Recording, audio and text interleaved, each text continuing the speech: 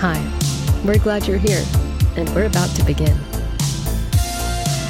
KenCast After Dark. Stimulating conversations all night long. And here's your host, Ken Cole. Hello, everyone, and I hope you're having a wonderful evening tonight. Thanks for joining us for KenCast After Dark. Today, we have a very interesting discussion. As you know, we do a lot of movie, TV show discussions, entertainment, pop culture. However, with the strikes going on right now, we're going to take this opportunity to talk about some other things, some other interests we might have. And because of the news lately, we have congressional testimony that UFOs and aliens might exist and might be here. We thought we'd take some time to think about this because as we love movies and we love science fiction and all these things, could this be real? And for this discussion, we're pleased to have you. And I've also invited another very special guest to help us sort all this information out. You've seen him before. He's the co-host of the Last Row podcast. Ladies and gentlemen, Mr. Drew Rohally. Drew, it's great to see you. I'm happy to be here again, as always on the KenCast. What an honor, especially for tonight's topic. I'm really excited. It's really after dark today. It is very after dark. It's the perfect after dark conversation, I think, as we look up at the night sky and wonder what's out there. So if those of you who are listening or watching right now, if you feel the urge to go just look out that window and look at the nighttime sky and wonder what's out there, we're right there with you. So Drew, I want to talk about your podcast to let everyone know. You do a movie-themed podcast called the Last Row Podcast. And so tell us a little bit about that. And before we launch into this alien discussion. Sure. Yeah. I co-host a bi-weekly podcast. We put a new episode out every other Thursday. In fact, we just put out our most recent episode on Speed 2 Cruise Control. I like to say that it was a good movie, but I would be lying if I said so. But, hey, there's a critique there. But we have a lot of fun with the world of the movies, and we're in the middle of our summer of sequels. So we're doing all sequels to a bunch of movies that we've done. We have a couple more coming up, Child's Play 2 and RoboCop 2 over the next couple weeks here. Oh. But yeah, thanks for letting me plug that. Check us out, thelastrowpodcast.com, or subscribe on iTunes, Apple Podcasts, Spotify, wherever you listen, and let us know what you think. It's a great podcast. Everyone go check out the Last Row Podcast. And if you're so inspired, leave them a 5-star review because Please. They deserve it. Yes. Thank you. So, Drew, before we get going today, I want to say hello to everyone in the live chat. If you're watching now on YouTube or Facebook, you can go ahead and comment or post in the live chat, and we see your comments. We'll try to work in your comments into the conversation here. Santino asks, Terry Silver versus aliens, who wins? I got to go with Terry's brains. Oh, that, Drew, this idea and the fact that you brought that up and Santino brought this up, my goodness, I feel like this needs to happen. We need to see this. I need the crossover. We absolutely do. So guys, tonight we're going to be talking about something different. We're going to be talking about aliens and UFOs, things that typically have, been in the realm of science fiction and speculation about what our place in the universe is. But Drew, I don't know if you've heard this, but we have congressional testimony now under oath from highly trained, very reputable pilots and officers and intelligence officers that not only do UFOs exist, but that the government possesses them. And we might actually even have alien bodies. What do you think? How does that hit you? I'll say that it's finally becoming more, I don't want to say mainstream, but I guess now is where you're hearing more about it these days. And I think in the past, you'd always hear, oh, that's crazy, or that's nuts. What do you mean? And you would almost see people like demonized for talking about it. And, there's always been movies and TV shows and all kinds of stuff. And a lot of times they made them sort of cartoonish or silly. And I think now, with some of the news that's coming out, you're starting to really see well-respected people have testimony. I mean, and we'll talk more about the three folks that testified. It doesn't get more stellar than their records. And you start to think about it, it's like, whoa, guys are decorated veterans, and it's not just some random guy. Like, I know I'm not supposed to talk about movies, but like Randy Quaid and Independence Day, that kind of Right. thing, right? Right. It's one of those kind of things where in the past that's what you would see, or you'd get the Ancient Aliens guy, and people would joke about it. But hey man, it's starting to become a little bit more mainstream to talk about it. I'm happy to talk about it here with you. It's really exciting. That's fantastic, Drew, and I want to thank you for joining us today. And okay, so everyone watching, you might be alien UFO fans or enthusiasts, you might not be. Drew, I thought it might be a good idea to give people an idea of our backgrounds and Sure. why, we might offer a unique perspective on this. And I'll let you go first because I don't want to embarrass you, Drew, but I was interested to bring you into this discussion because you're very intelligent.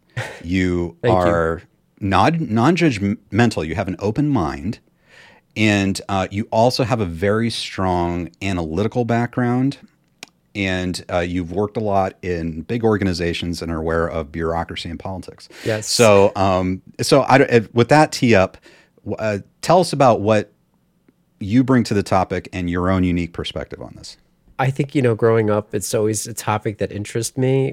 Watching movies, TV shows, documentaries, all that kind of stuff. And, in a lot of ways, almost like this weird, in so many words, like a fear of it in a lot of ways growing up as a kid. You see some of the movies where they portray these things or these beings as like no big deal. Then some of them where they're truly evil. So I, grew up with an imagination like that. And, sometimes that freaks you out when you're a kid. You get some nightmares when you're sleeping. But, the older that I've gotten, the more open-minded I think I've become to a lot of things as well. You start to gain more life experiences. Like you said, I work in technology. So for me, like this type of stuff is very fascinating for me. That's my day job. So I have to analyze things. And for me, it's kind of it's an interesting topic to look at. And like I said, the older that you get, the more you start to think about, well, why is this news coming out now? What could it mean? Why didn't it come out earlier? Or did it and we just weren't paying attention? Is it real? Is there a reason for it to maybe be, like people talk about psyops all the time? Mm-hmm. I don't know.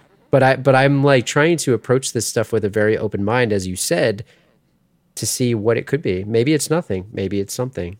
I don't know.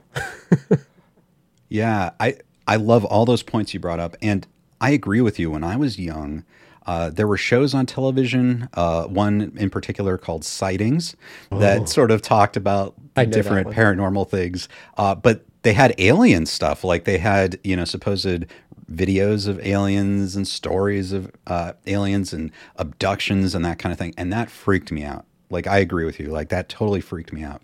And I kind of fell off that. I really didn't buy into any of it, for most of my life. But then around 2015, I got back into it and I started looking at the work, particularly of Stan Friedman, who, rest in peace, was a big, he was a nuclear scientist who was a nuclear physicist who was into this and made it his life's work to study these phenomena from a nuts and bolts standpoint. And so I had the opportunity to talk with him on a couple of occasions. And it was really interesting because when I graduated high school, I went to college. I got a degree in meteorology, which is atmospheric science, atmospheric physics. And so I'm very much into like sciencey type things. And so I focused on the Earth's atmosphere. And then I got my master's degree in mass communications and concentrated on filmmaking. So then I became a filmmaker and did documentaries and that type of thing. And then so I don't know. It's interesting to coming back to this because you have that there's a scientific thing. Is there some kind of phenomenon happening in our atmosphere or beyond? And then on top of that, you have the mass communication aspect. Videos, are used as evidence. You have, all of these messages are being disseminated through mass media, which is changing in recent years. You have podcasts, you have what we're doing right now, Drew. Yeah. We're just talking about all this stuff. And so Drew, I want to be honest with you and everyone here. If I'm coming to this issue, I am looking, I enjoy speculating and looking at all the different possibilities. I think at the end of the day, I am looking at it from a scientific standpoint, or I'm trying to look at it from a scientific standpoint, and trying to sort through the noise. And I personally, I don't need there to be aliens. But then again, I am very open to aliens. Sure. I have no problem. Like if you, Drew, if you tell me that there are aliens here on Earth right now, and you ask me, is that possible? I'd say sure. I don't know why it wouldn't be. Yeah, the universe is so big right now, right? I think at some point you just have to show me some proof, and that's I think why we're here. And so, do you have like a certain perspective on a belief, shall we say, on whether they're here or not? Mine is similar to yours, right? Like I'm not sure that they are, but I'm not sure that they aren't. And I think until and I guess there's a way you could approach it with like what they might say is healthy skepticism, right? You can approach anything with well, show me that there is. I think I've seen like Neil deGrasse Tyson and other, astrophysicists and astronomers and all of these other folks kind of approach it was like, well, there's no way. But I just feel like there's a lot of things that would make me think, well, why not? And I'm like you, right? I don't need there to be them, but if there were, okay, that's interesting. Like you said it, the universe is so massive to think that, and we can't even comprehend how big it is. Like I remember, I had a astronomy class in college, and it's like one elective, right? But just even some of the stuff you learn in there, like just how huge the universe is. There's videos on YouTube that'll take you from, I don't know, a molecule all the way out to the edge of the universe, and they zoom out, and it's fascinating. And to think about how huge it is and that there's nothing else, I don't see how there couldn't be, but I also don't see how there isn't. Like, I don't know. It's a really interesting thing to think about. And I go back and forth on it quite a bit. So, and one other thing I'll say too is we always expect, and I think it's an interesting point, we always expect life to be like what we think it is, because it's our perspective and our, it's how we relate to things. It's human quality, I guess. But when you think about, oh, there's bacteria that eats cyanide and all kinds of poisonous materials, well, what if there's other types of life out there that doesn't operate by the rules that we know of right now? What if we're just learning about new things? It's a fascinating way to look at it. So I think that's an amazing point, Drew. And I love how you brought up the idea of microbes, because we didn't even realize that there were microbes until relatively recently in human history. All of these living things were around us, and we had no clue they were here. And so I think that's something to keep in mind as we move into the future and as we explore this, that even right now, what is out there, what's around us right now that we're not aware of, but we might discover in the future. I don't know, just throwing that out there. I want to we have some really great comments. Terry Johnson says, of course there are other beings out there, but for them to get to Earth, they would have to be very advanced or immortal, I guess. And then Marianella says, I live near a city where there's a UFO museum. Very interesting. Where there are testimonials from Argentine pilots, among other things. That is absolutely fascinating, Marianella. And that is something, too, that, Drew, you and I could probably get into if we wanted to, or if you all want to at some point in the future, just how this is not something that's locally confined to the United States. It's a worldwide phenomenon. It's happening everywhere. Yeah, one thing that I saw, and it kind of touches into Marianella's point, like I saw a lot of stuff that I look, read Reddit and other posts where people start to talk about their experiences, and I think we're all guilty in the United States of having sometimes like a United States-centric view of things. But when you start reading about this, it's like, hey, look, other countries have been openly talking about this stuff for a really long time. And for whatever reason in the US, there's like this stigma of, oh, you're all crazy. And I think it might stem from like advanced technology and people wanting to sort of shield that or whatever. But like I remember growing up just watching TV shows about Roswell and stuff like that, and the Area 51 type stuff, which is another, like the video game, if anyone remembers that video game, the rail shooter Area 51.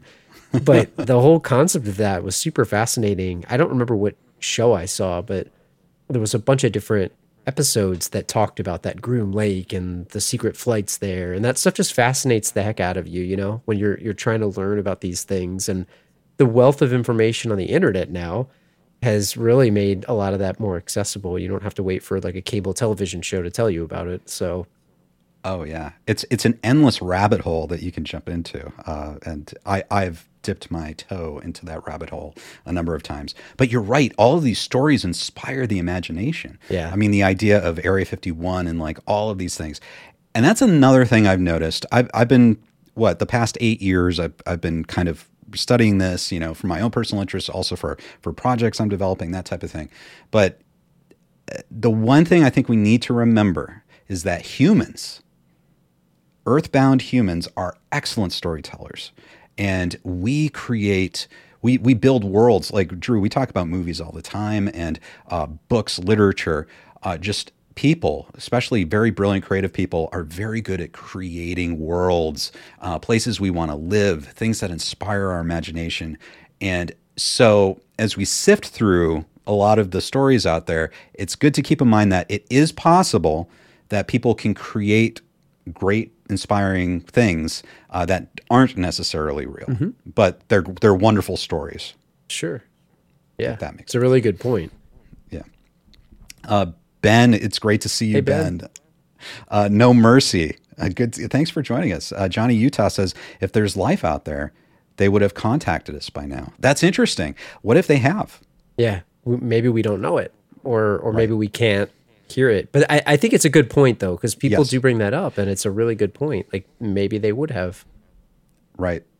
It's there are so many questions about this. Michio Kaku, who is a string theory physicist, if you ask him this question, he'll respond and say, or would they have? Or are they sufficiently more advanced than we are that it's like us walking down a path and seeing a squirrel on the side of the path? Do we feel like we have to go introduce ourselves to the squirrel? You know? It's a good way to know. put it. Right. And Terry Johnson says, maybe they're smart and staying away from us. That could be true. Yeah, too. maybe that's a good point too. Clifford, thank you for being a channel member, Clifford.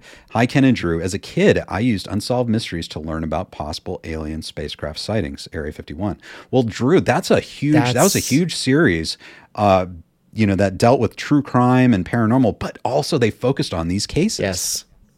I love that, Clifford. And that might be the show I was thinking about when we were talking about Area 51. Man, just that theme song is like ingrained in my memory here. But that, yeah, and the way they presented it was sort of a creepy way. But Area 51, just as a concept, take extraterrestrials off and just maybe it's advanced technology or whatever. That whole concept of Area 51 and these like advanced research type places is so fascinating to me. And like what could have been happening. And I remember a lot of the TV shows, it wasn't just Unsolved Mysteries, but there was so many cool ones that speculated on that. But again, it was on cable TV, and how much are they telling you? And I don't know. It really does get your imagination going, and it's such a cool thing to think about. So I that's awesome that you watched that as well. Yeah, that's a great show. And so for decades we've had these stories, Drew, right? Like hints from government people and also these sightings by people and covered on shows like Unsolved Mysteries. And so I think we've kind of known culturally about UFOs for a long time. A lot of people laugh them off. However, in 2017, there were some videos that were released that were leaked from the Pentagon of unidentified craft taken by military personnel. And then in 2020, they were officially declassified. And you may have seen these videos, Drew. But one of these incidents was the famous Tic Tac incident. And don't worry, everyone, we're going to go through all these things. If you don't know what this is kind of interesting stuff, I think. And then also there's like the gimbal video and the go fast video. And so that happened. And then just recently, like maybe less than about a month ago, there was a congressional hearing where two of those pilots testified in front of Congress. And then a new person who is an intelligence officer who specifically came across documents, he says, and testifies under oath that the United States has recovered UAP. So that's unidentified aerial phenomena. That's the same as UFO. It's a new term for UFO. So he says that we are in possession of these craft, that we have black projects, like basically super classified projects that sometimes even the president doesn't know about, where we're trying to reverse engineer the technology from these craft, and that supposedly he's seen documentation that we have bodies. Biologics, so, I think that word really stood out to me. When they said biologics, I'm like, what? What is that? So coming from your background, how does that news hit you? I mean, it's, when you talk about like bureaucracy, right? I think the first thing that I go to is and I think anyone with a logical brain will say, okay, well, where's the proof? Show me that. And they're really, outside of the videos that you mentioned, right? The videos are some sort of proof.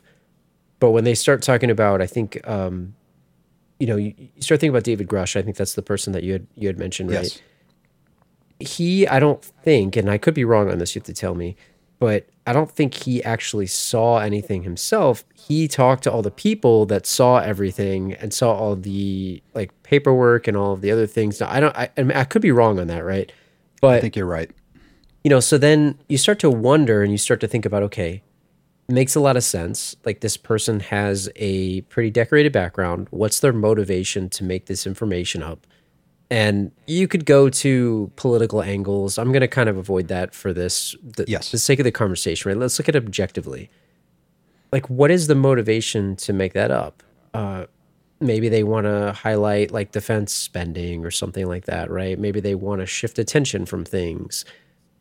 Or maybe this guy really does think it's an issue, right? He wants this stuff to have oversight, and maybe it is a threat to, society. And, there's both angles. And it just, me personally, right? Like, I'm not going to say I'm a mentalist or anything, but I feel like I have a good knack on reading people, and just, he seems genuine, right? Like, he seems genuine. And again, I'm not a psychiatrist. I'm not a whatever. I can't read officially, but it just doesn't seem like he had a lot of tendency to like lie. But I mean, I could be completely off base. This is just me as a human looking at another human talking.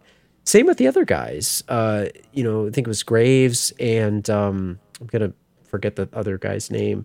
Fravor, right? Yeah. Fravor. Like, they just, and I've seen people say this, right? They'll say, okay, even David Grush, maybe he genuinely does believe what he's saying, and he's just been fed this information. I think there's so many different angles to this that make it so fascinating. And the fact that there isn't evidence, that leaves it open. He's offered to give this stuff up in skiff rooms and stuff like that. There's rumors that he's been denied that and all that. So then you start wondering, well, what's the motivation there? I just find the whole thing so fascinating to me. And I don't know your take on it, but when you sent me the original, like, I think it was the original interview that he did on I forgot what the news channel was, News Nation, I think. Mm-hmm. I was like, wow, this is like, it was one of the first ones that I saw that said, all right, there might be something here. It didn't seem like a joke. It didn't seem fake. It didn't seem like it was politically motivated, at least to me, right, as I'm watching this. And it was just really, really fascinating. And I know you're into this too, but I'm coming into it like it's been a long time since I've really researched any of this stuff or really got sucked back into it. But I think this particular set of news and this particular, congressional hearing really piqued my interest again. And it's really got me fascinated by this stuff, kind of like I used to be a long time ago. Yeah. I think for me, the big thing is that this is in front of Congress now. So all of those people, the three witnesses that you talked about, Fravor, Grush, and Graves, were all under oath. And they're not just normal citizens. They've achieved quite a lot in the Defense Department, either as fighter pilots or intelligence officers. So these aren't just random people. These are people who have a lot of credibility, and they are under oath to Congress. And so to me, that makes me pay attention, a bit. And so I don't know, Drew. Should we jump into this? Should we think so. look at some of this stuff and try to evaluate it? And before we do, let me bring up some comments. Johnny Utah says, "I wonder what the deal is with Mars. It should be inhabited. It's the right size and distance from the sun, yet it's devoid of life. Your thoughts?" I don't know, Drew. Do you have thoughts? I'm trying to think of, I think I read a couple books back in the day where there was in science fiction books, and I used to read, books about space and stuff like that. And I remember, can't remember the book that it was, and it's probably more lore, but there was people that speculated that life came from Mars to Earth, right? And it's been in a lot of stories, but maybe it was one of those things where the planet kind of died and Earth came here, or microbes came from there. I think, there's a lot of exploration of Mars now with rovers and all that kind of stuff. So it's definitely interesting to think about that. And if they find certain things like water, etc., you never know what's out there, but it's a really fascinating thing. I mean, you're right though. It is the right size and distance from the sun. It would be cool if we can send humans there at some point. I know that that's obviously on the list of things to do.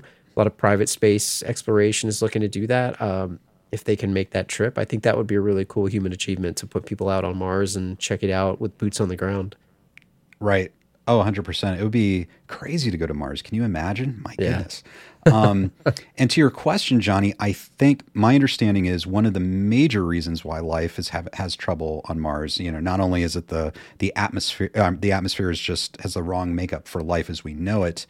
The magnetic field of Mars died sometime in the past. So basically, that means the amount of radiation that pours down to the surface of Mars makes life as we know it very, very difficult, if not impossible. Yeah. So, but I know there's a lot of speculation that in the past Mars may have been a lot like Earth. So did you ever read the?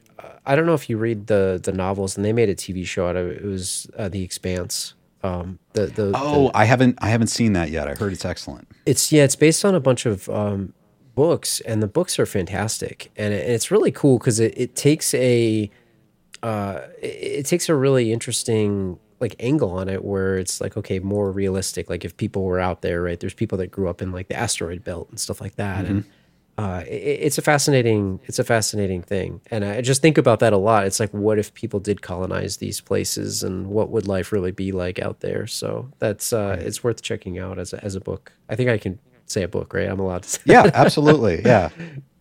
That's a great recommendation. Yeah. I've been meaning to check out that whole story. They're really good. Absolutely. And Marianella says, "My dad told me the testimony of a girl who ran over an alien with her car. The alien got up and chased the girl, no matter how fast he was after her, until suddenly he was no longer there." That's wild. Wow. That's terrifying. See, I remember watching, I forgot what show it was, but it was probably one of the ones you mentioned. And it's like you watch the abduction stories and things like that. And that's the stuff. Like I always joke with my co-host of my show, Badway. I'm like, I'll watch pretty much anything, but demonic possession, alien abductions, like those kind of things, just, I don't know. They keep me up at night a little bit when I think about them. Scary thoughts. It is. Yeah. And that's a whole other realm. Like there's so many stories about abductions and things like that as well. Drew Tube. Hey, Drew. Hey, Drew. The other Drew. A Cobra Kai kid, Drew, just joined. This is so cool that you're talking about this. I'm glad you enjoy it, Drew. And everyone, DrewTube is his new channel that talks about all movies and TV shows. He's already lined up some great interviews. So everyone check out and subscribe to DrewTube. Robana, channel member, thank you for being a channel member. Thank you for joining us. And Lockfear, remember me. It's great to have you here. And Marianella says, X-Files? Yeah, X-Files was a great show as well. That was a phenomenon, right? And that dealt with, at times, aliens and UFOs. Yeah, definitely. Okay, Drew, here we go. So here's what I'm going to do. So for those of you who don't know these stories, I'll kind of set up these videos. The first clip we're going to see is a declassified government video of the Tic Tac. This is the Tic Tac incident. what happened was in 2004, there was this object that was being detected by our military off the coast of San Diego. And so Commander David Fravor had a squadron out there, and he basically scrambled jets to go see this thing. Apparently, it had been out there, it had been sighted on our sensors for a week, but they wanted to lay eyes on this and see exactly what it was. So they go out to this thing, and they look at it from really high up. They look down to the ocean, and it's this like little white thing that's over like this roiling water.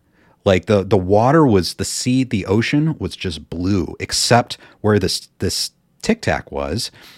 And it was it was like bubbling. It looked like it could have been a whale or something. And the Tic Tac was like bouncing back and forth like a ping pong. Okay. And so then they decide to dive down and go take a look at it. But as they go down, suddenly the Tic Tac breaks off and goes up, and it kind of mirrors their motion. And so they lay eyes on it, and it was like about a 30 to 40 foot wide Tic Tac, like the little candy, the breath mint. And so they saw it, and they were kind of trying to get in front of it, and then it basically just shot off in like a split second. And they're like, we lost visual on this. We don't know where it is. And then they got radioed in. They said, hey, guess what? It's back at your cap point. So that's like a predetermined point, where they conducted exercises. And so it was like instantly down, within 1 second, it was 60 miles away at the cap point. And then one of the other people just at the last minute got video of this Tic Tac object. So I'm going to play that video now, Drew, and then I want to get your thoughts on it. Okay, there's no audio with it. So you're looking through military cameras in 2004. Okay, and then that switched to infrared. So that's an infrared image of the Tic Tac. So crazy. It is crazy. Then people have gone in and kind of analyzed all the information on the screen. And then, okay, so we switch back to this is visible. So you're seeing kind of, if I'm understanding correctly, you're seeing how the light, the sun has lit the top of it. What time of day was this, did they say? I don't know, except it was during the day. It was during the day. Okay, so they zoomed out, and then it basically shot off. So that was the Tic Tac. And so, Drew, I know that's kind of, when we're kind of laymen and we're not used to seeing videos like that, and that's probably something very profound to someone who is used to that kind of imagery, to all that kind of stuff. And I know people have complained that it's grainy, but I don't know, what hits you when you watch that? I think I wish I could understand the information that was on the screen. Like I'm not a pilot, so I don't know a lot about, the measurements and the things that were there on the military sensors and whatnot. But I think the interesting thing is, and it's not necessarily from the video, but it's the description that you gave. But then I think the thing about how it shoots off at the end, and right, all the corresponding information about how it doesn't necessarily follow the rules of physics as we know them, especially being able to go supersonic in, I don't know, like a second, travel very far distances in a very short period of time, in a split second, and then also change of direction too, I think is the other one. But it's fascinating, right? And it's cool that they were able to get that, because something was there. What it was, I mean, like we said it before, like, well, why didn't they contact us? Maybe it's something we just don't really understand what it is. But something's there. They have proof of something. And when you get the testimony that goes along with it, it makes it even more fascinating, because a lot of times you might hear a story of, yeah, I saw this thing. Okay, well, the guy described what he saw, and then he had a video to back it up that sort of helped explain he wasn't seeing things. We may not understand what it was, but something was literally there.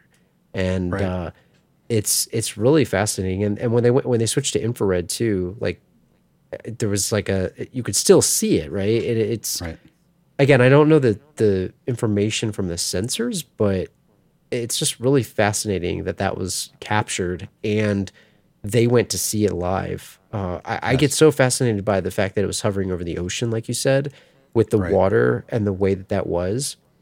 I'm so fascinated by these things appearing over water or near water and what that could mean too. And this one in particular is, it just, in the shape too, the tic tac, like what is that? Why?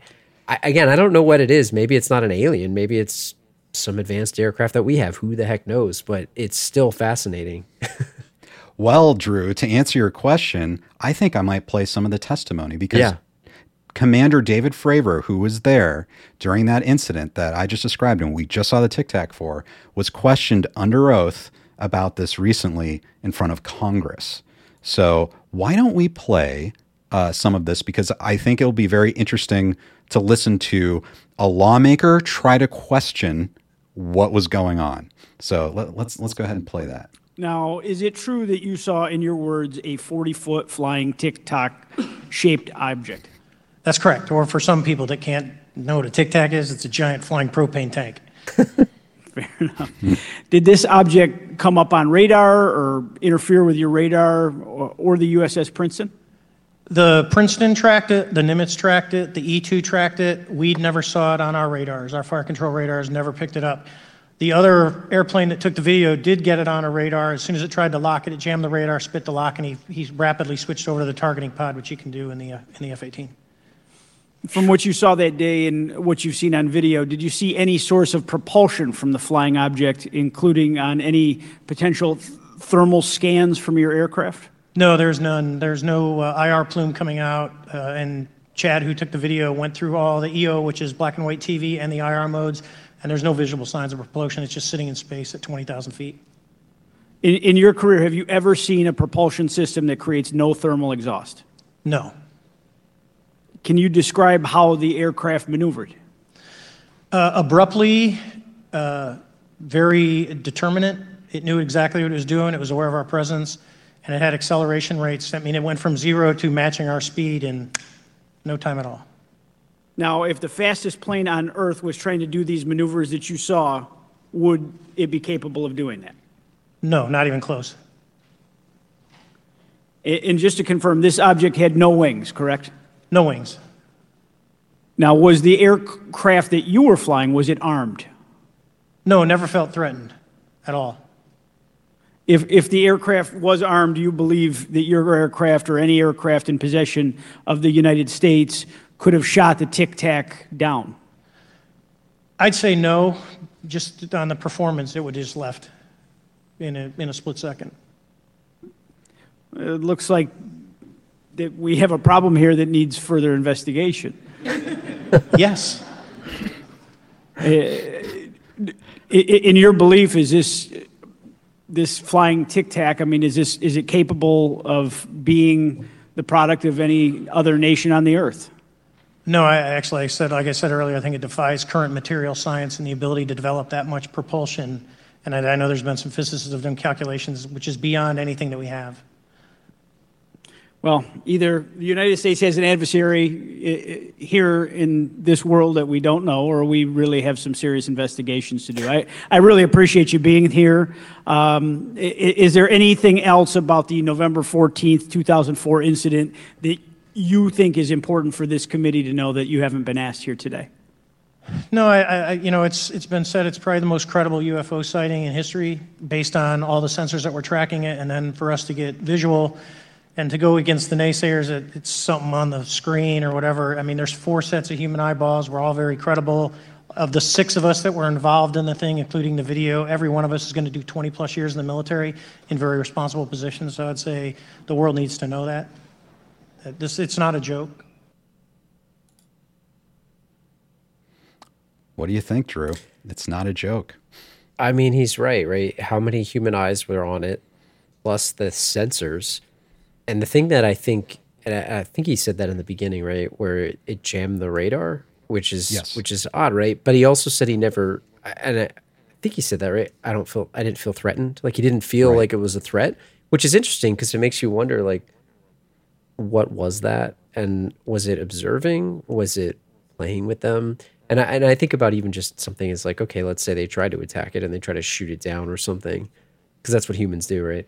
It would be this funny thing, but it's like if it could accelerate on a dime, like there's no way they could have hit that thing. So yeah, I mean, it's fascinating. Like, what was it?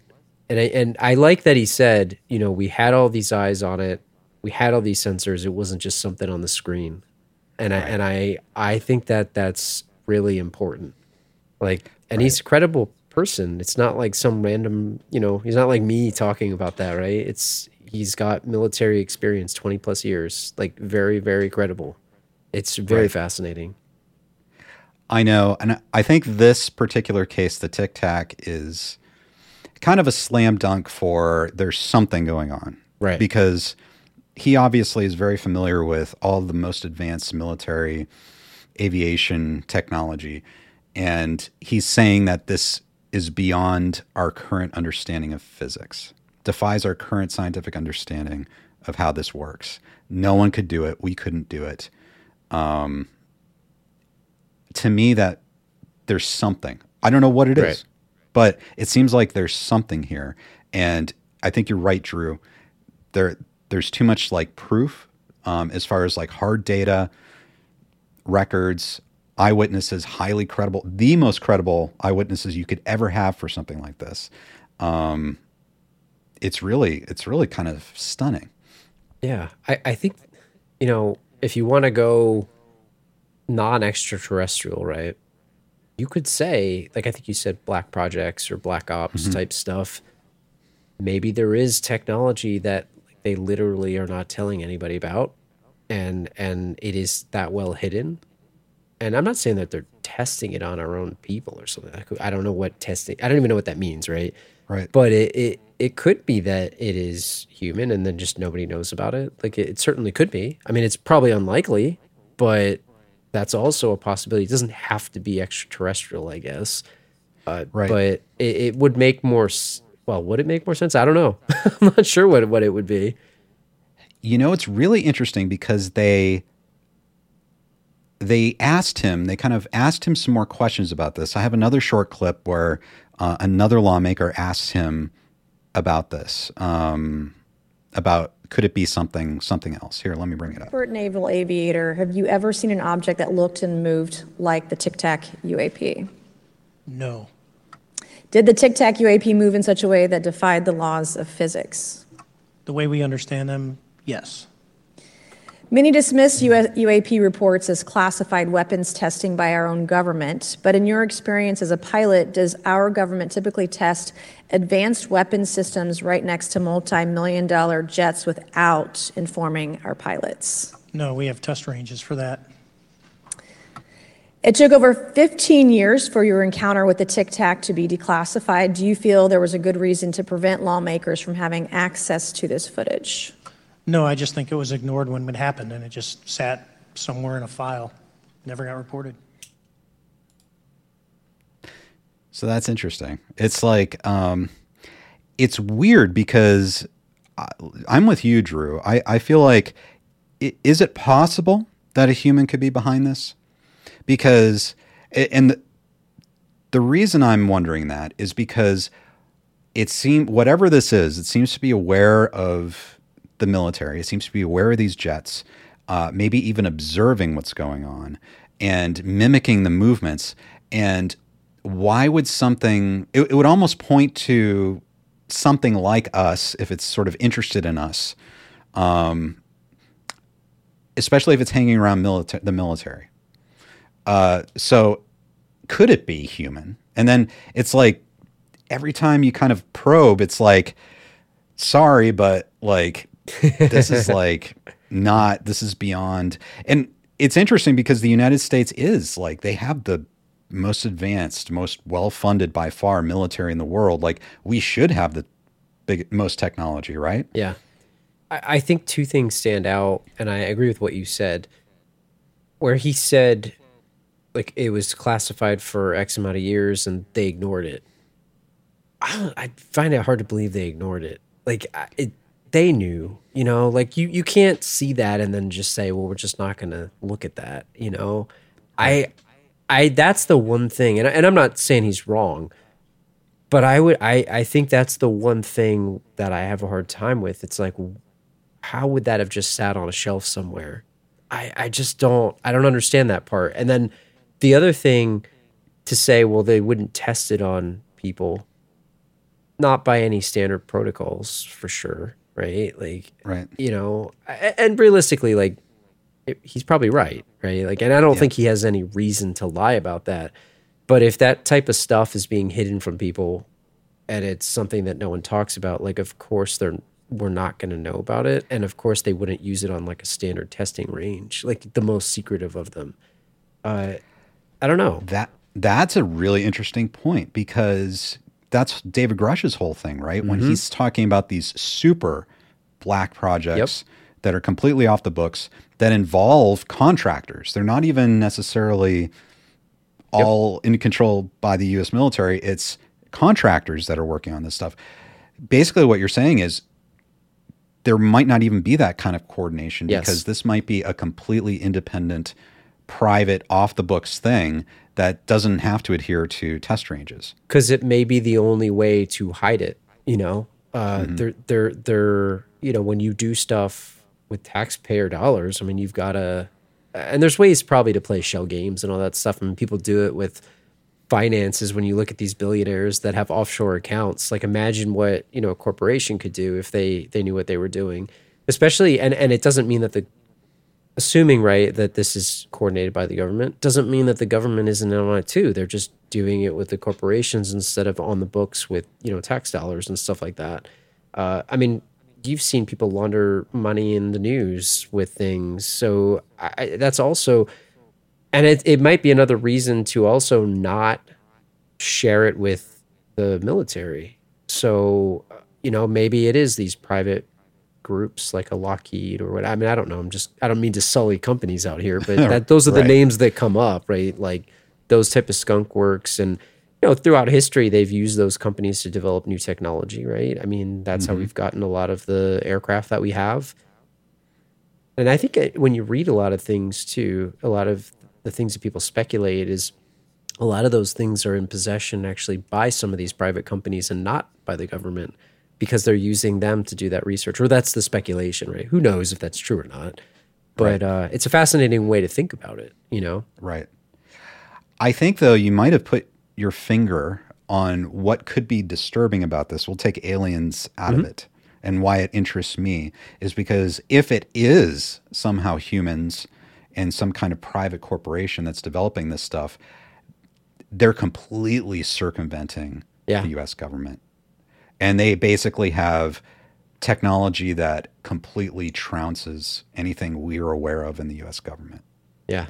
And that's kind of scary if you think about it. Like, regardless if it's human or not human, someone is operating things that are well beyond our understanding, or the understanding of our aviators. I mean, when you just look at that video and you hear him talk about it, like you said it earlier, and I know I don't mean to rehash it, but like something is going on, like something. What that is, who the heck knows, but it's something. I mean, you can't see that and ignore it and say, oh, it was just in their head, or, oh, no way, the sensors were going haywire. And that's what's so fascinating about that video in particular and his testimony, because typically you look at this stuff, and I even think back to like Unsolved Mysteries and all these shows that we were talking about earlier. You get these people, and it's like, oh, that's just some guy on a farm in, you know, rural United States, or that's just some person that saw an air balloon, a weather balloon, right? That's what they always used to say. These are like military, extremely trained and accredited people that are seeing something that they can't explain.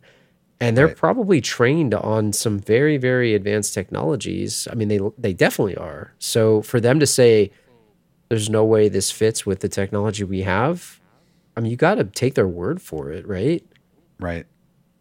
I know. It is so fascinating. And there's even more that we'll get to very shortly. I'll get to a couple comments here. Terry Johnson says, yeah, not everyone in the government knows what's going on completely. I know someone who used to be in the CIA, but he couldn't tell me about aliens, really. He didn't do physical type work, he said. Interesting. Very interesting. Paula, great to see you. Michio Kaku has commented that the way this behaves physically, he doesn't see how there can be anything biological inside it. He has speculated that it must be a drone of some sort.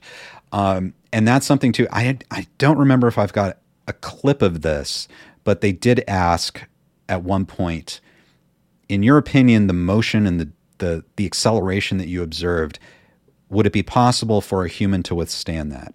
And the answer is no. Like, a human would be liquefied by those rates of acceleration. Sure. I mean, assuming they're using the technology that we know of, right? Right, exactly, right.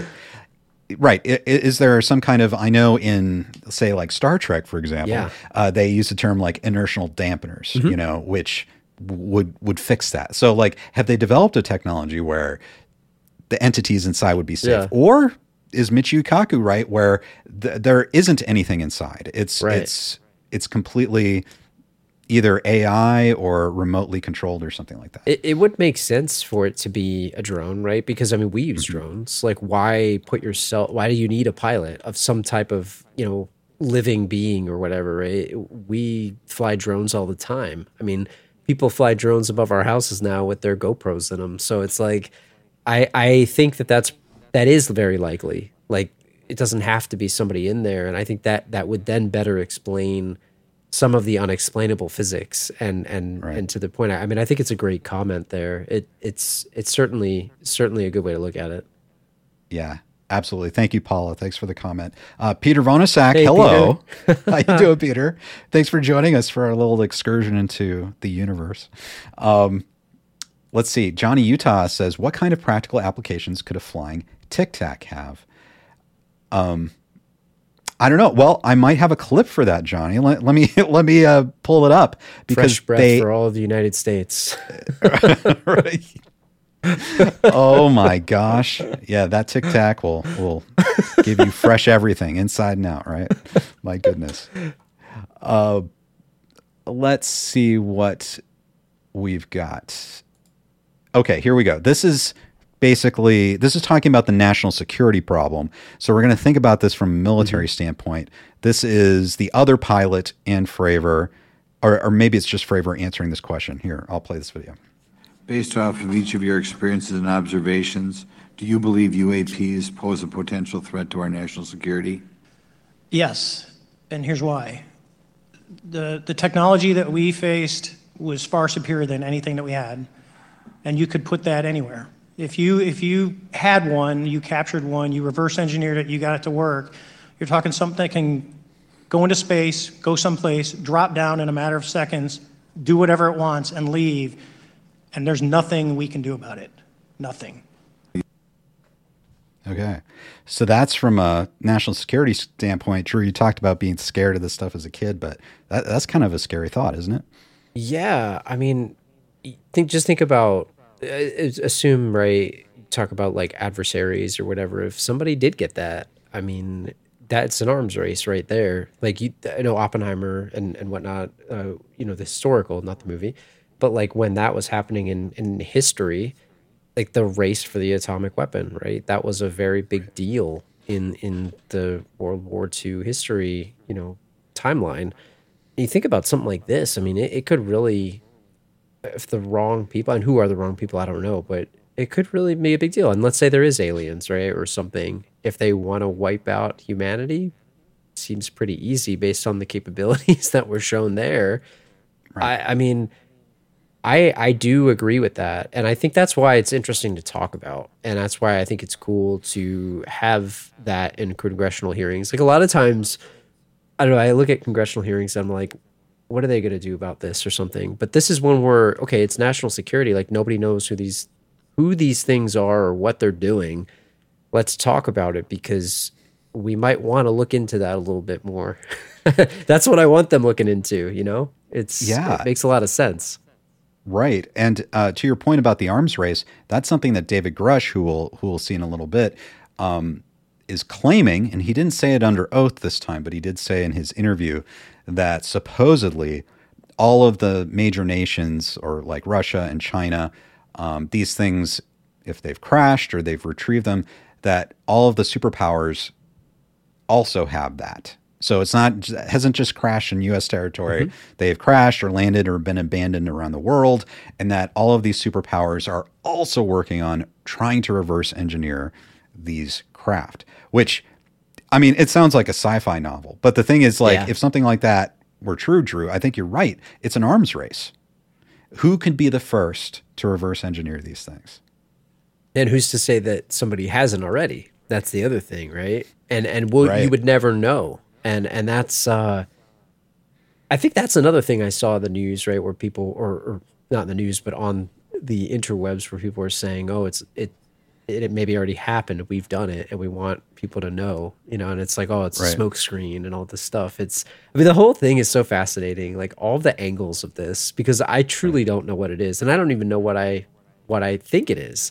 I'm not sure what I believe at this point. Like there's so many different facets of this that are so interesting to try to break down. And that's why this testimony was so cool. The fact that it happened and those three guys were there talking about this. They're, like we said before, very decorated, you know, individuals that don't really have a reason to make this stuff up. Right.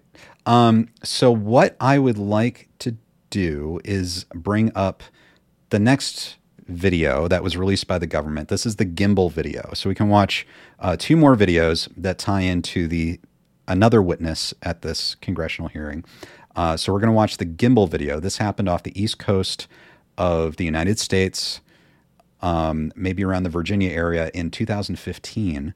And this involved Lieutenant Ryan Graves. So let me bring this up and So this one, you can hear the pilots talk. We'll wait for the tic-tac to go away. Thank you, tic-tac, for your... There we go. Dude, this is a fucking drone, bro. There's a whole fleet of them. Look on the ASA. My gosh. They're all going against the wind. The wind's 120 knots from the west. Look at that thing, dude.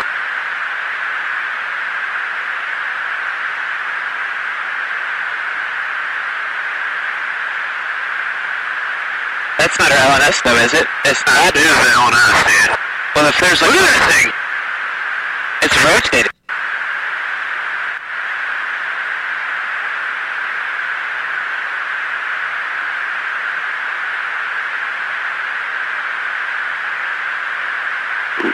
Echo 6-1 Tango, Roger, oh, got it! Woohoo! Roger, there's troubleshooting. Did you box moving target? No, I took an auto track. Oh, okay.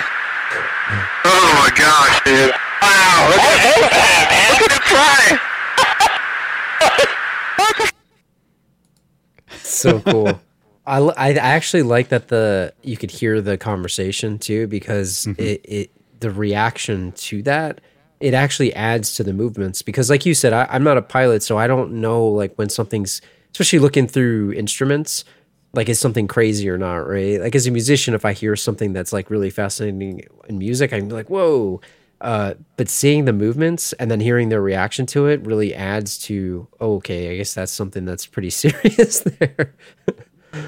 Yeah, 100%. And these things basically were happening daily, according to Ryan Graves. Like they were doing training, they were doing, these were kind of like test areas, and they were flying our military craft, and they were encountering these things every day. And his perspective is that there's this stigma about reporting. The powers that be don't want to hear about this. You're expected to keep quiet and not report these things, but those are flight safety issues, and they're having sometimes near collisions with these things, and it's not being addressed. And it's like, what are these things? We don't understand what they're doing, and they're a safety hazard, but we're not supposed to talk about them. Yeah. I think the thing that you said there that really is so fascinating to me is, why would they not want them to talk about it? Right. Like, what's the reason? Because it is a flight safety issue. Like, if that thing collided with them, or, hey, it's an adversary in our airspace. Like, let's say it was somebody from another country that was adversarial. Oh, don't talk about it. Like, that's the first thing that you should talk about. So that's the thing that I can't comprehend. Like, why not talk about it? Like, it's weird. Do you want to know something really scary?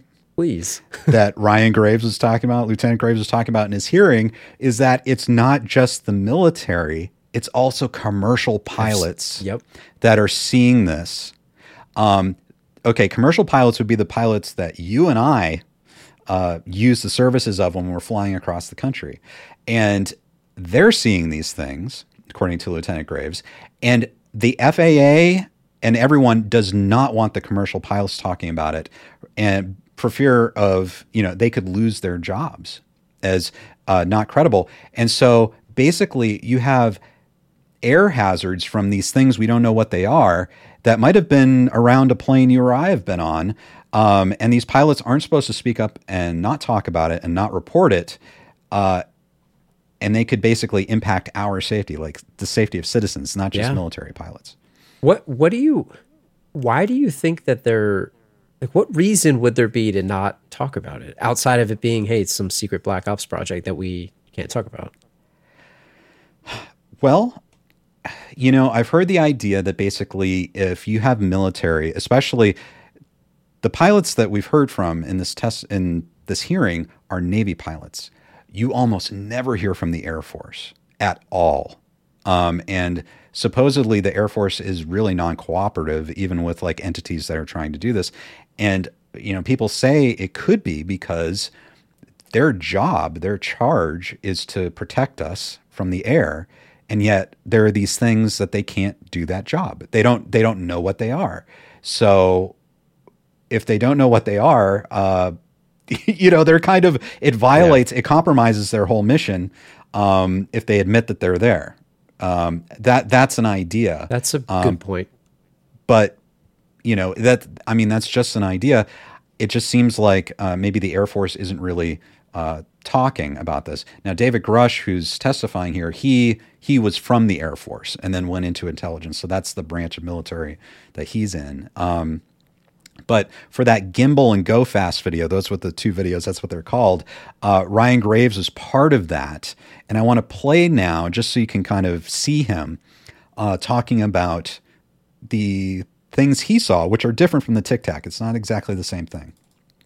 The objects that are being seen by commercial pilots are performing maneuvers that are unexplainable due to our current understanding of our technology and our capabilities as a country.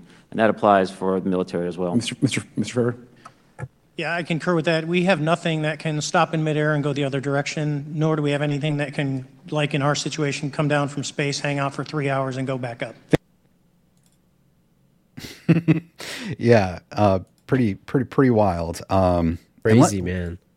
I might bring up another video because that one was pretty quick.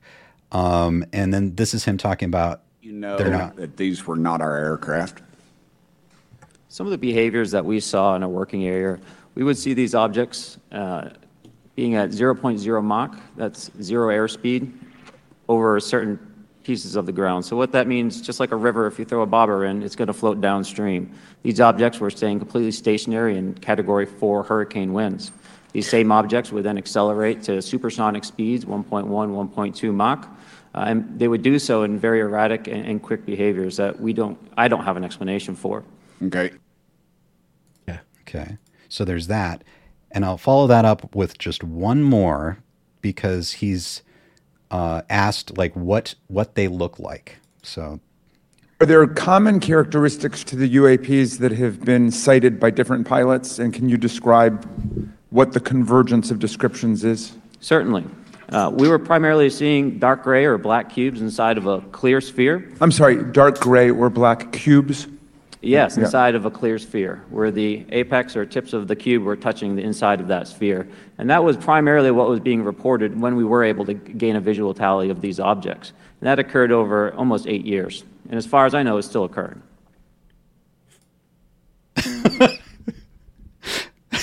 Would you want to see one of these, or would you rather not see one? I think I would want to. Yeah. I would definitely want to. Yeah. I would want to. Because it's like hearing it sounds so wild. Like I can visualize exactly what he's talking about. Like a cube inside of a sphere where the corners are touching. And it's like, it sounds like a science fiction novel. I mean, it really does. But the fact that they've seen multiple sightings of these things, like, I don't know, I go back and forth because it's like seeing it might really freak you out, but then it's like, I just want to know. I want to see it. Right. And that's the thing. You would think that with all of our current technology and imaging capabilities, that we actually have documentation of what these things look like, especially if they've been cited for the past 8+ years. Someone must have taken video or pictures of this. Must have. Yeah. And I think that's what this hearing is about, is like there's this frustration of the classification levels. Why isn't this being released? Why aren't we being transparent? Even Drew, from a scientific curiosity standpoint, like, you want to see it, like, not just because, I know you have like a curiosity and wonder about the universe and our world and would be very interested to know about phenomena happening around us. Even from that purely investigative scientific standpoint, you would think that scientists should be brought into this. Like, we should be able to investigate what this is. I go back and forth on this too, where it's like people's like photos get leaked. It's like, oh, this person was committing a crime and that gets leaked. How is this not leaked? Like, I get that the powers that be, and it may be the most secretive thing in the world possible, but it's just wild that none of that has leaked. And I think there was a part of the hearing, and I can't remember if it was Matt Gaetz or whatever, but he said that he saw a photo that he was made aware of, or he was brought to something, and it like shocked him. Like, he couldn't believe what he saw. And like, he seemed very genuinely concerned, Right. And whether it's real or not, it's odd, right? And everyone's, like, you said it before, I think people don't understand like how big of a deal it is that these folks are all under oath. Like, I know people lie all the time, but you can't be in a more like, you better not lie situation here. They could go to jail like for a long time if they're lying. And I mean, they're putting their necks on the line to share this information, which is what makes it so compelling. Right. And since these guys come from the military, as well, they're expected to have candor. Like, when they're being interviewed about certain events, whenever they're giving their reports of what they're seeing, they're expected to do that with candor. And it's a big deal if they're not doing that. So it's like, you can tell that these guys, it's ingrained in them, especially if they're under oath, if it's for the government, if they're serving their country, they're going to reply with candor about what they saw. And I think that's what makes this compelling, Yeah, definitely. The whole thing is so fascinating to me. And I think a lot about the description of the Tic Tac versus this cube inside of a sphere. And then you wonder, okay, let's say it is extraterrestrials. Are there different types? And then, right. What are they from the same? Are they warring factions? Are they, like, you have different, people on Earth that are from different countries and races and backgrounds and ethnicities and whatever. Could that be? Or could it be more advanced versions of whoever, right? Could it be humans from the future? Could it be interdimensional type stuff? Could it be mind control? Like, who the heck knows? It's wild, but it's like, clearly it's not on a screen. It's not computer graphics. It's not some type of hallucination. There's multiple people seeing this. Something's going on. I just don't know what. Right. I know but Drew, see, that part is what has me so interested right now. Because there's a mystery.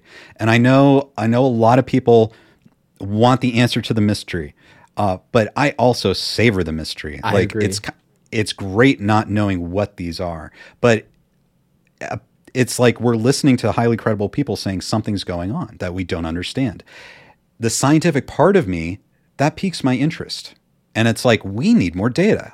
We need to go figure this out. It's some kind of atmospheric phenomenon. It could be, is it natural? Could it be human? Could it be non-human?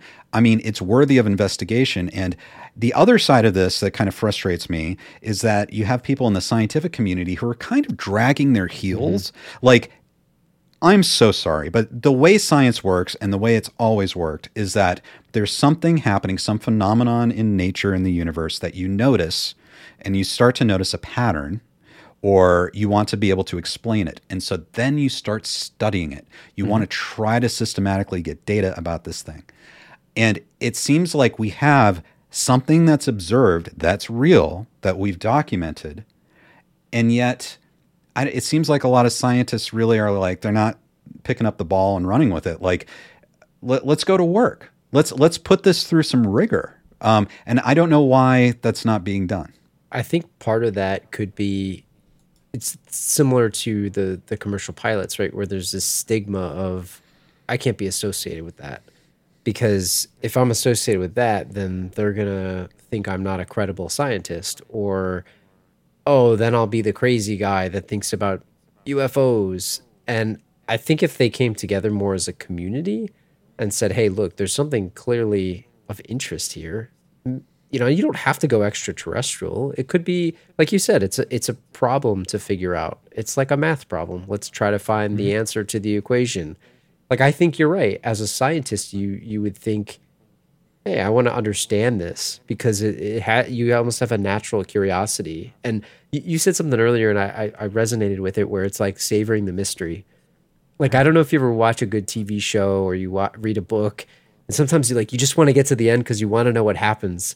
Right. But then when you do that, sometimes you forget like the fun that you're having while it's sort of unraveling. And I think when you look back, look back in history, probably 20, 30 years from now, even longer, right? Say 50 years from now, I think we'll probably look at this moment and it'll be like, okay, this is where it all kind of started, and this is where things started to really come together, because that testimony, whether it's a smokescreen, a psyop, or whatever, that's a historic thing that hasn't really happened before. The fact that these guys are talking about this under oath in front of elected officials, it just hasn't happened before. It's always been on a TV show like Unsolved Mysteries or some random news channel that people say, oh, they're crazy.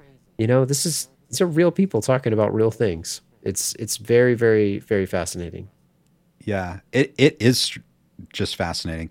I want to play one more video from Graves, who talks about an incident that I'd never heard of at Vandenberg Air Force Base. And I want to get your thoughts, Drew. Can you please explain to me in detail the event that occurred at Vandenberg Air Force Base? Certainly. In the 2003 timeframe, a large group of Boeing contractors were operating near one of the launch facilities at Vandenberg Air Force Base when they observed a very large 100-yard sided red square approach the base from the ocean and hover at low altitude over one of the launch facilities. This object remained for about 45 seconds or so before darting off over the mountains.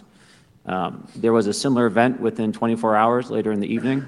This was a morning event, I believe 8:45 in the morning. Later in the evening, post-sunset, there were reports of other sightings on base, including some aggressive behaviors. These objects were approaching some of the security guards at rapid speeds before darting off. And this is information that was received through one of the witnesses that have approached me at Americans for Safe Aerospace. There we go. And then I think she went on to ask, like, is there any official documentation? And they're like, yes, there was official government documentation of this. Big red square, big as a football field, Drew, hovering over Vandenberg Air Force Base, which nothing's supposed to be able to fly over an Air Force base. Yeah.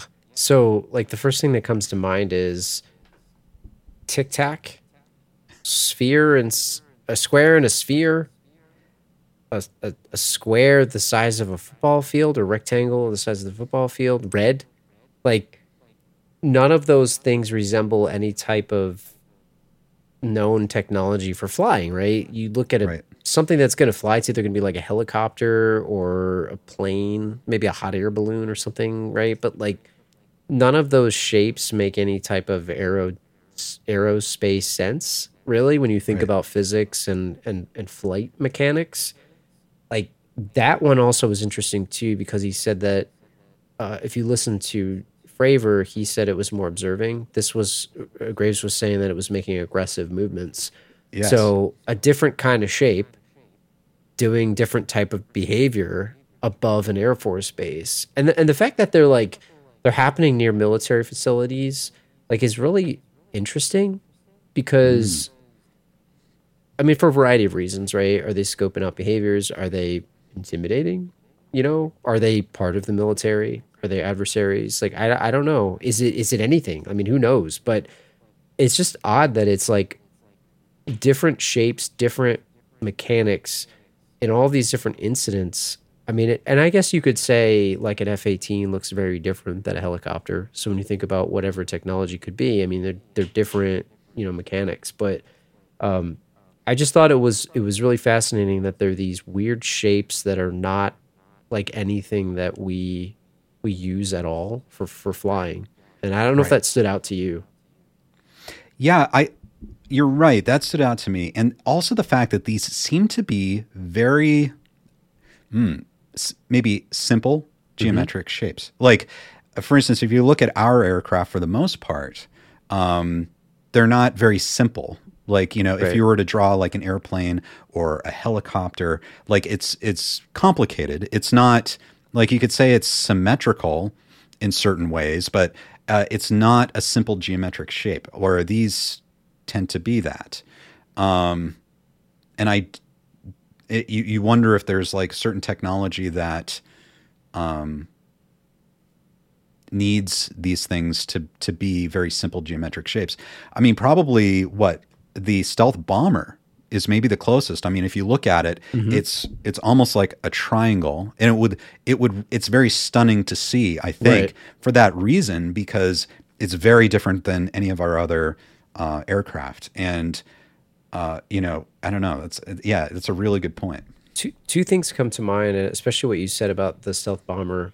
Don't let me forget, because what I want to say is, imagine the first time you saw an SR-71. Or the first time you saw a stealth bomber, you might have thought it was a UFO. It's holy crap, what the heck is that thing? Sometimes they have military flyovers at sporting events and stuff like that, and you see the stealth bomber, and it's it is very awe-inspiring when you see something like that. I mean, the noise, the sound, and just sort of just the shock that you have of seeing something like that.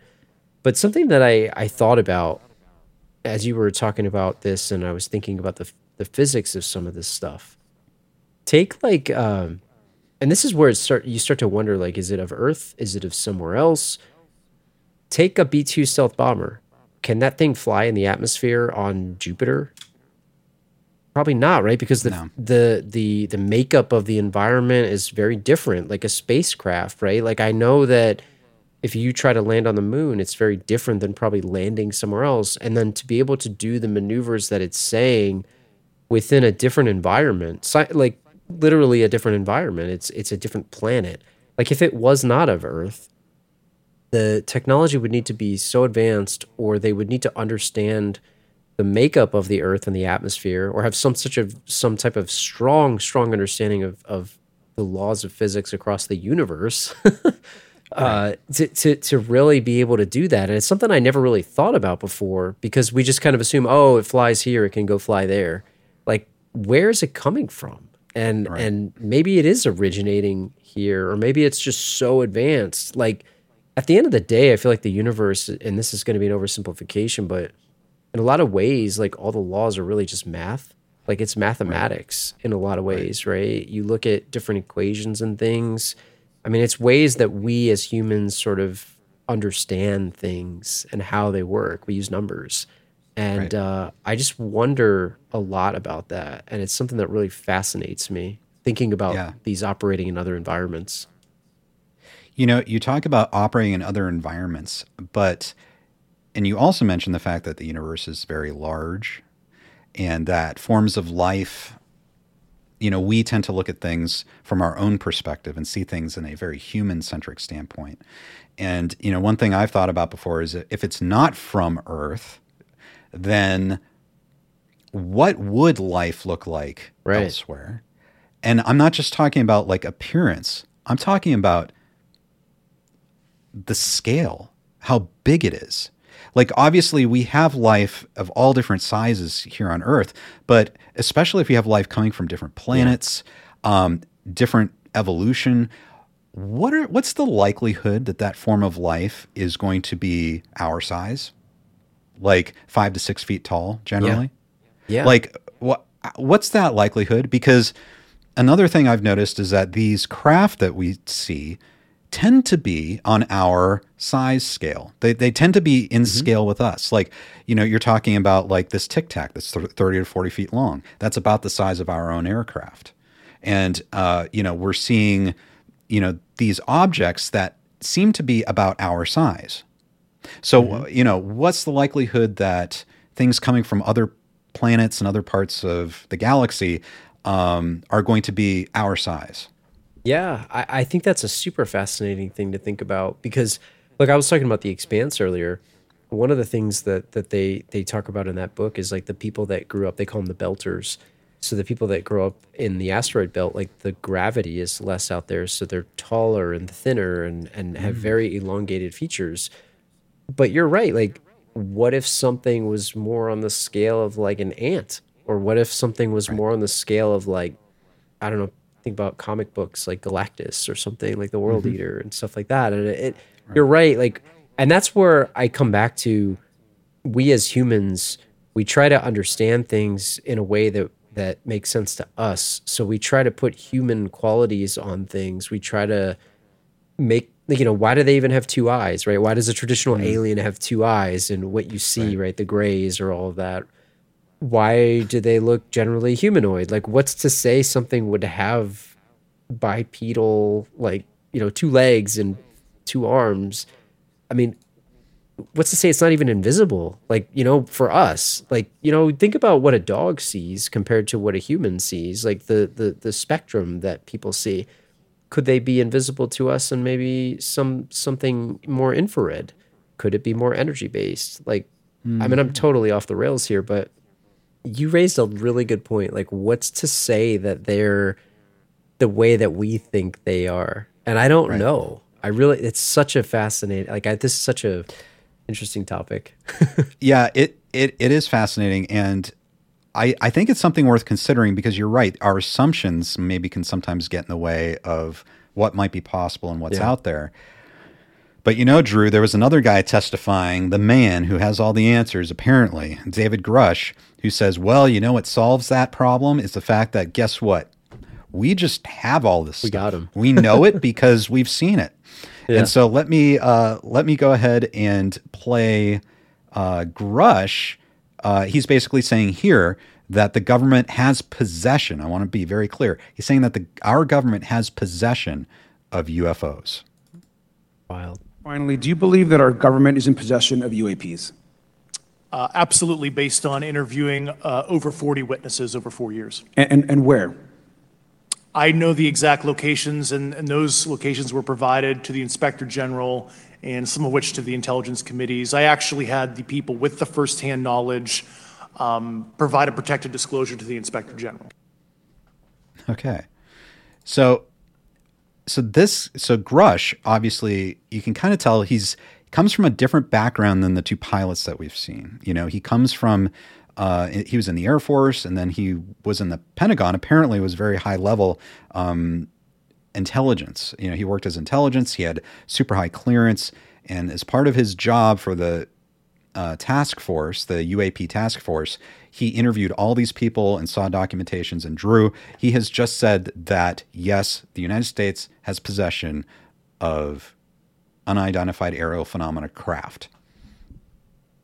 What do you think? I go back to, like, what reason would he have to make that up? Like, he talks about 40 people that he's interviewed that, like, I know that people will attack him and say, well, he never saw it. He himself never saw it. And yes, that's true.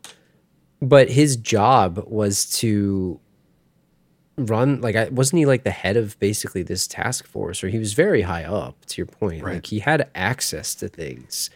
And he's coming forth as a whistleblower. He's putting his own reputation on the line. Like, I know everyone wants to say, well, show me the proof. And I get that. But he's offered to have the conversations and tell the people that he talked to, like, here's what I saw, here's what and he wants to do it in secure facilities, which I mean, makes sense. Then there's the other side of it where they'll say he truly believes what he's saying, but he's been fed bad information. Right. But like, again, why would, unless it's some smoke screen or something, I don't understand why that would happen. And I'm not the smartest guy on the government politics and all that kind of stuff, so there may be very valid reasons, but it just doesn't seem like there would be a valid reason to me for this guy to lie. Like, I just don't understand. Yeah. Well, Drew, you bring up a really good point. It's that he hasn't had access. He tried to get access after he learned about these things. He tried to get access into these programs to see what was going on, but he was denied access. So everything that he's presenting is from researching people. He says that he has seen the official documents from the programs and possibly visual documents like pictures and that type of thing. And he's talked to the people who are on the programs. And so you're right. It's like this. I think people want to say this is hearsay. However, I don't think that's quite right in terms of if he has truly seen the actual documents from the program, if he's seen actual photographs from the program, I think, any journalist or historian would call those primary documents, if they're legit. So I don't think, reporting or giving testimony based on primary documents is hearsay necessarily. It's not like he, heard some guy talking, or someone just said, "Hey, you got to trust me, bro." Yeah. Like this is what's going on. Like if he's actually seen those documents, I think that puts it up a bit. But you bring up a really interesting point. These could be fabricated. This could be a ruse potentially. You would think that he would do his due diligence and make sure that, all these people aren't somehow coordinating this information to present to him in a way to give him a false impression of what might be going on, because it seems to be very incriminating, the idea that the government is basically taking funding from Congress and diverting it into black programs that have no oversight and they're doing what they want, and also giving these materials and money to contractors, outside of the government. So, and that's one of the things he basically accused the government of doing, is passing off this hardware, supposedly non-human hardware, to private contractors so it could escape oversight from the government. I think you made a lot of good points there. The one that stands out to me too is, like, he's obviously putting his own reputation on the line. So you would think that somebody would be relatively confident before they go and, like, nobody wants to be embarrassed. Like, that's human, right? As a human, you don't want to be embarrassed. And, think about just, a regular job. If you go and escalate something to some high up VP or some senior person in a company, for example, and you're not telling the truth, or you did it based on what somebody told you, you're going to be in trouble, right? Like, I mean, that's just how the world works. So if you think about that, that's kind of what he's doing here. Like, he has to share information with people. He's putting his own reputation on the line. He's sticking his neck out there. He really does believe what he's saying. Like, I don't see a scenario, and again, he could have been fed bad information, but I think to the best of his ability, I'm sure he's vetted it, and I'm sure he truly feels, because, I mean, think about this. Like, he's all in front of the world, like the entire world. It's not just like, oh, he went on some local cable channel.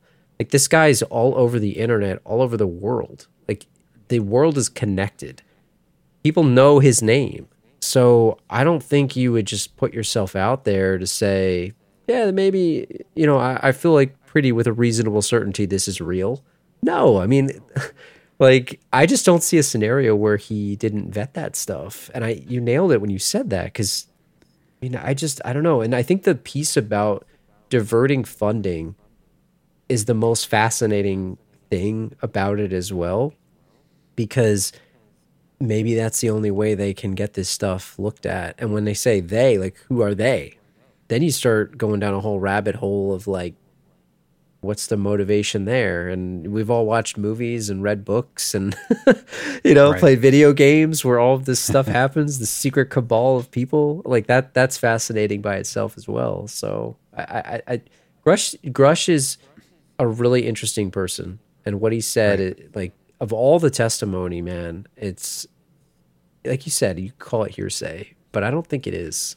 I don't think it is. Right. And based on what we know, right? Like we haven't seen these documents he's talked about. It could be that he's inflating what he's got, and but that's the thing. It seems like such a short distance to be able to tell if it's true or not. Like people would just need to look at what he's got and the information he has, and be able to do that if they're willing to pursue it. Which I don't know why you wouldn't want to pursue it. I'll bring up one more video from him that's perhaps the spiciest video, or it's gotten the most press. And you know what it is. Craft stated earlier, do we have the bodies of the pilots who piloted this craft? As I've stated publicly already in my News Nation interview, biologics came with some of these recoveries. Yeah. Were they, I guess, human or non-human biologics? Non-human, and that was the assessment of people with direct knowledge on the program I talked to that are currently still on the program. And was this documentary evidence, this video, photos, eyewitness? Like, how would that be determined? The specific documentation I would have to talk to you in a skiff about. Gotcha. Yeah. Okay. Non-human biologics, Drew. What do you think? It's a very strong thing to throw out there if it's not true. Like what and non-human, what does that even mean, right? And the word biologics is also fascinating too, because like I instantly go to Independence Day or something like that, where you think about Dr. Oken, Brent Spiner and all that stuff. And I think a lot about, when I think about that movie in particular, when they were in Area 51 and they had the bodies in the tubes and stuff like that. Mm-hmm. Like, of course, and I know some folks have mentioned Roswell earlier when we were talking. I think that was also famous where they said they recovered some type of body, an alien body. And there was, I remember, I forgot what show it was the Alien Autopsy, where it was a hoax and all that stuff. But like, it doesn't also mean, and I read this before, it doesn't necessarily mean that they were like human biologic or non-human biologics, like, oh, it's an alien that's alive. Like some people have speculated they use those bodies as like drones themselves, where they're like almost avataring in, like the movie Avatar, which is fascinating too. Maybe that's how they deal with the tic-tac mechanics and physics. But yeah, I mean, it is the like you said, spicy. That's the right word, because like your mind just goes all over the place. It's like, what is that? What could it be? And what does that mean for the universe?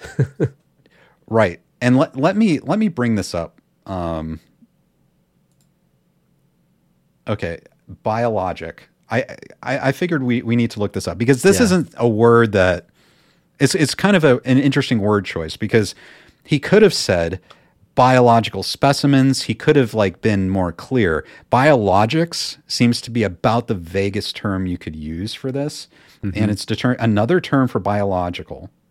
These natural biologics can be as potent as manufactured drugs. So what's an example of a biologic? Hormones, blood products, I don't know that word, growth factors, vaccines, gene and cellular therapies, fusion proteins, insulin. So we're talking not necessarily like a complete animal. We're talking about even just like small biological like molecules or cells or, so this is vague, isn't it?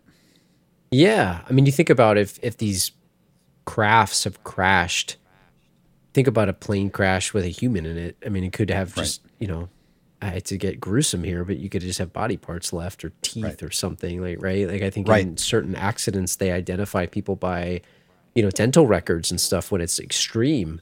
Like maybe they have stuff like that, but when he says non-human, that's what really gets you, because let's say it is blood or something, or some form of body fluid. Like they know that it's not of human origin when he's saying non-human. So what that means is very fascinating. Like what could that be? Right. I know. And I like your avatar kind of, it could be something like that too. Or I think this kind of, if people want to say that it's just mechanical, like it's an AI, it's some sort of computer, this seems to indicate that there's something alive with these. If what he's saying is true, or if what he's seen is accurate, there's something living that's have to do with these things. Yeah. Well, I think about Terminator, right? Like the human flesh on the outside of like a mechanical skeleton or something like that. I don't know what it could be. I actually have to give credit. I think it was on Reddit or something, and I was reading about some of this, and the Avatar thing was really something I had never thought about before, and I thought that was like made a lot of sense because they could grow. Like, I mean, I know I'm going way out here now, but let's assume that it was okay, Drew. That's what we do here. it's very after dark, so we're allowed. But let's say that there is some type of non-human craft, non-human biologics. What better way to explore a world in a physical body than to just create something, maybe 3D print? Because we can 3D print organs now. Like I know they can do that, right? They grow cells, and this is human stuff, so they can 3D print, a kidney or whatever. Or that's at least what they're researching. I mean, it's not to say that couldn't be done. I mean, those things can be cultured and then grown. And then let's say they could put consciousness in and then jump out of it. I mean, I know I'm way out there, but that type of thing fascinates me. And I love science fiction. So even if it's not real, like that stuff is very intriguing as a possibility. I know. And that's what's so confounding about this. It's vague enough that it just sets our imaginations going like crazy. At least it does for me. Yeah. And it makes me want to know, like, what is this? Like, I want the information. I want to see what this guy's seen. What's happening? Because something's going on. Like, I think as we, Grush is coming from a different angle than the pilots. The pilots, I think, are saying, the nuts and bolts, this is what we saw. This is the behavior we observed. Grush is like reporting on inside information coming from deep inside these black projects. So it's like a different source of information, but my goodness, like trying to put this together is just absolutely fascinating. I know Terry said earlier, like, what if they don't want us just freaking out? Like I was thinking about this, right? Where I think about the Ark of the Covenant, Indiana Jones, right? Like just having that information, could our brains handle it? And I'm not saying that they couldn't, but imagine if you knew that there was, I don't know, a bunch of different extraterrestrial species, and at any point they could just wipe us off the face of the planet. Right. Could I live with that existential dread? Like would I be able to function on a daily basis? I don't know. Like I want to know, but then I'm thinking like maybe I don't want to know. Right. It's a really fascinating question because knowing and having sort of like the secrets of the universe, like, is that enough for our human minds to be able to handle? Maybe we can't comprehend it. You bring up a fascinating point, Drew, and that's that you and I and the rest of the human race assume that we're capable of understanding everything about the universe. Given enough time, given enough research, using science, we assume that everything could be understandable, with time. But what if that's just not the case? What if there's a point at which we can't solve it, we can't digest it, we can't comprehend it? It's beyond our biology somehow. Yeah. I know that that's maybe not popular, and we shouldn't assume that necessarily, but we might hit a wall at some point. Yeah, I mean, I think about just the evolution of human beings, right? Like there's Neanderthals and just animals, right? So animals all have, like they talk a lot about, I'll use dolphins as an example. Really good example, right? They have advanced communication within the dolphin community, right? Like within dolphins. Right. But we can't understand what the heck they're talking about, but they clearly have. And these are just beings on Earth, right? This is within our own understanding, and we still don't even understand how they communicate. We don't understand. I know that there's a thing now with orcas, like basically ramming into ships. why is that happening? Like, we have to study it. We can't understand, and they're communicating with each other.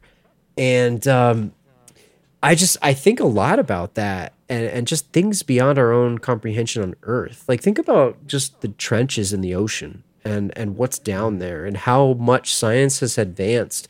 Like, I think people say this, and you told me this before, but I think the ocean is on our own planet, and we've only explored, a minuscule percentage of it. What else is in our own oceans that we don't even understand? And I'm not even saying extraterrestrials. I mean, I'm talking about like animals and creatures.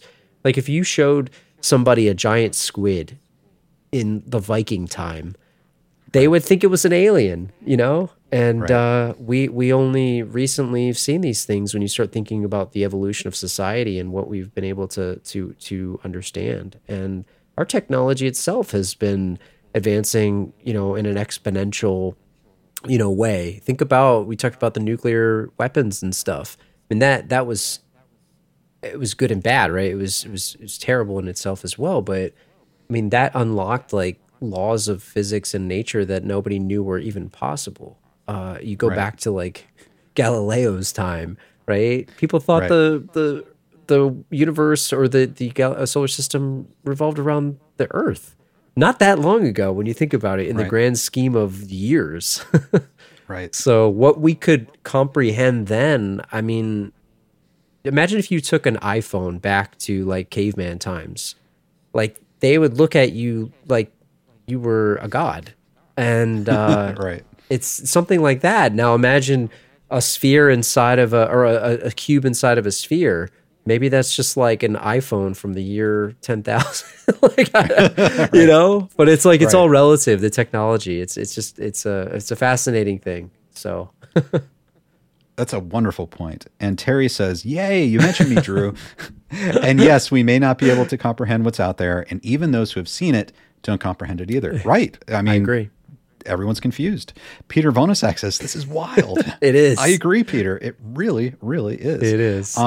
Marianella says, the ships that crashed in Roswell. Yes. Okay. So if you go watch the News Nation interview, and maybe I'll put that in the descriptions, a link to it if it's out there. I think it is.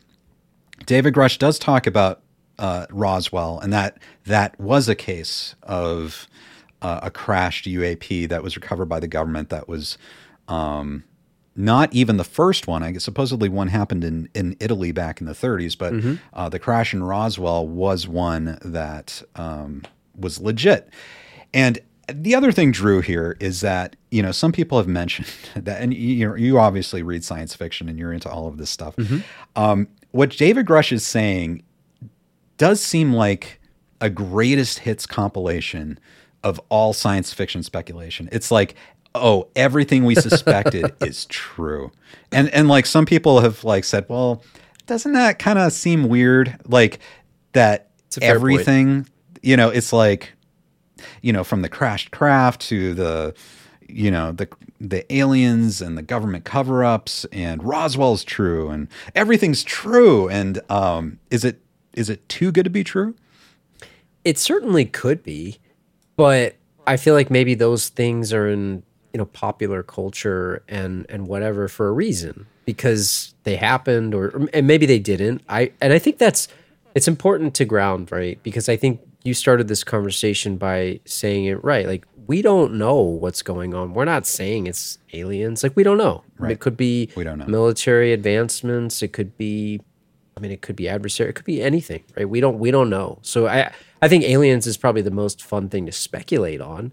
And because it's sort of like when you have no explanation, it's kind of easy to go there. But something that I'll say, and I'll out myself on this, but and you know this about me because we've talked about this before, but I loved watching the show Ancient Aliens. Like, it's a guilty pleasure of mine. It's a guilty pleasure of mine. And I know that the science is not necessarily there on that, and I know that they romanticize and sort of maybe exaggerate certain things. But something that I've always personally found fascinating, and you mentioned this, it's a greatest hits compilation. when you see imagery from like ancient civilizations and when you see some of the similarities and things, or you think about like religions and things and everything comes from the sky, and maybe as humans it's hard not to look up at the stars and sort of just feel in awe of that. But when you see certain imagery like of looks like almost like beings, right? And again, our imaginations can go that way, but it's something that always intrigued me. Like, how did these cultures all across the world that, for what we know, didn't have the technology to see each other, at least they're aware of, have the same types of thoughts on a lot of things and the same, I don't know. It's certainly possible that they could have come up with that stuff, but it just seems like a really interesting connection.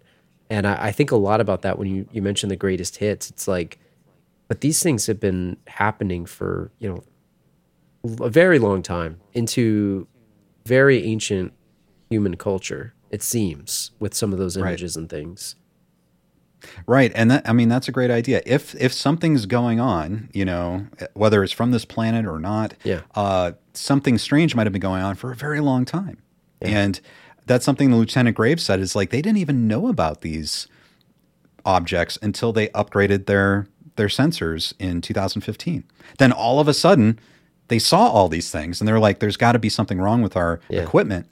But then they're like, nope, that's been there, And so, it's like we're just sensing these things for the first time.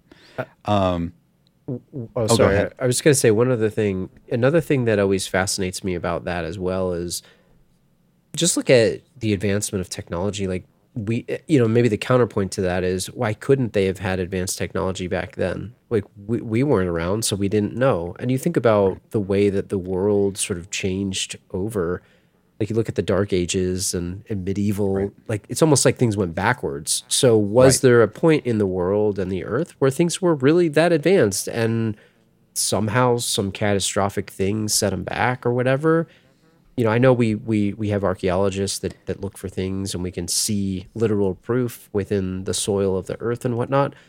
But is there a possibility that some of that stuff almost reset and we didn't really know about it, and now we're sort of advancing our own technology on a different path? And maybe it was humans all along. Maybe there's offshoots of that or something. It's just another fascinating thing to think about. I love that you brought that up, Drew. I love that you brought it up because I remember taking in college a history of science course. And, it pretty much goes along where, okay, this is how long humans have been around, our current version of humans for at least a couple 100,000 years. And then just about, 5,000 years ago, we started to write things down. And then after that, we started to get better at things. And then science as we know it just popped up in the last few hundred years. And just looking at that, you look at that and you go, wait a second. So our species in its current form has been around for the last couple 100,000 years. And it's only in the past 5,000 years that we figured out how to write things down. And that could be true. And I'm not saying that's what all the evidence seems to suggest. And I will always go with the evidence. However, it does bring up this interesting idea that, wait, were there different societies in our ancient history that we have no clue about, that are long since buried, that maybe suffered some kind of cataclysm? And I know that there's like some controversial ideas about this kind of stuff, like Graham Hancock. I'm not necessarily suggesting that, but I think what you're suggesting, Drew, is just the idea that there could have been some kind of ancient society that ended for whatever reason, or maybe split off and maybe is living in a different place now that we're not aware of. But like, it's a fascinating idea to think about that.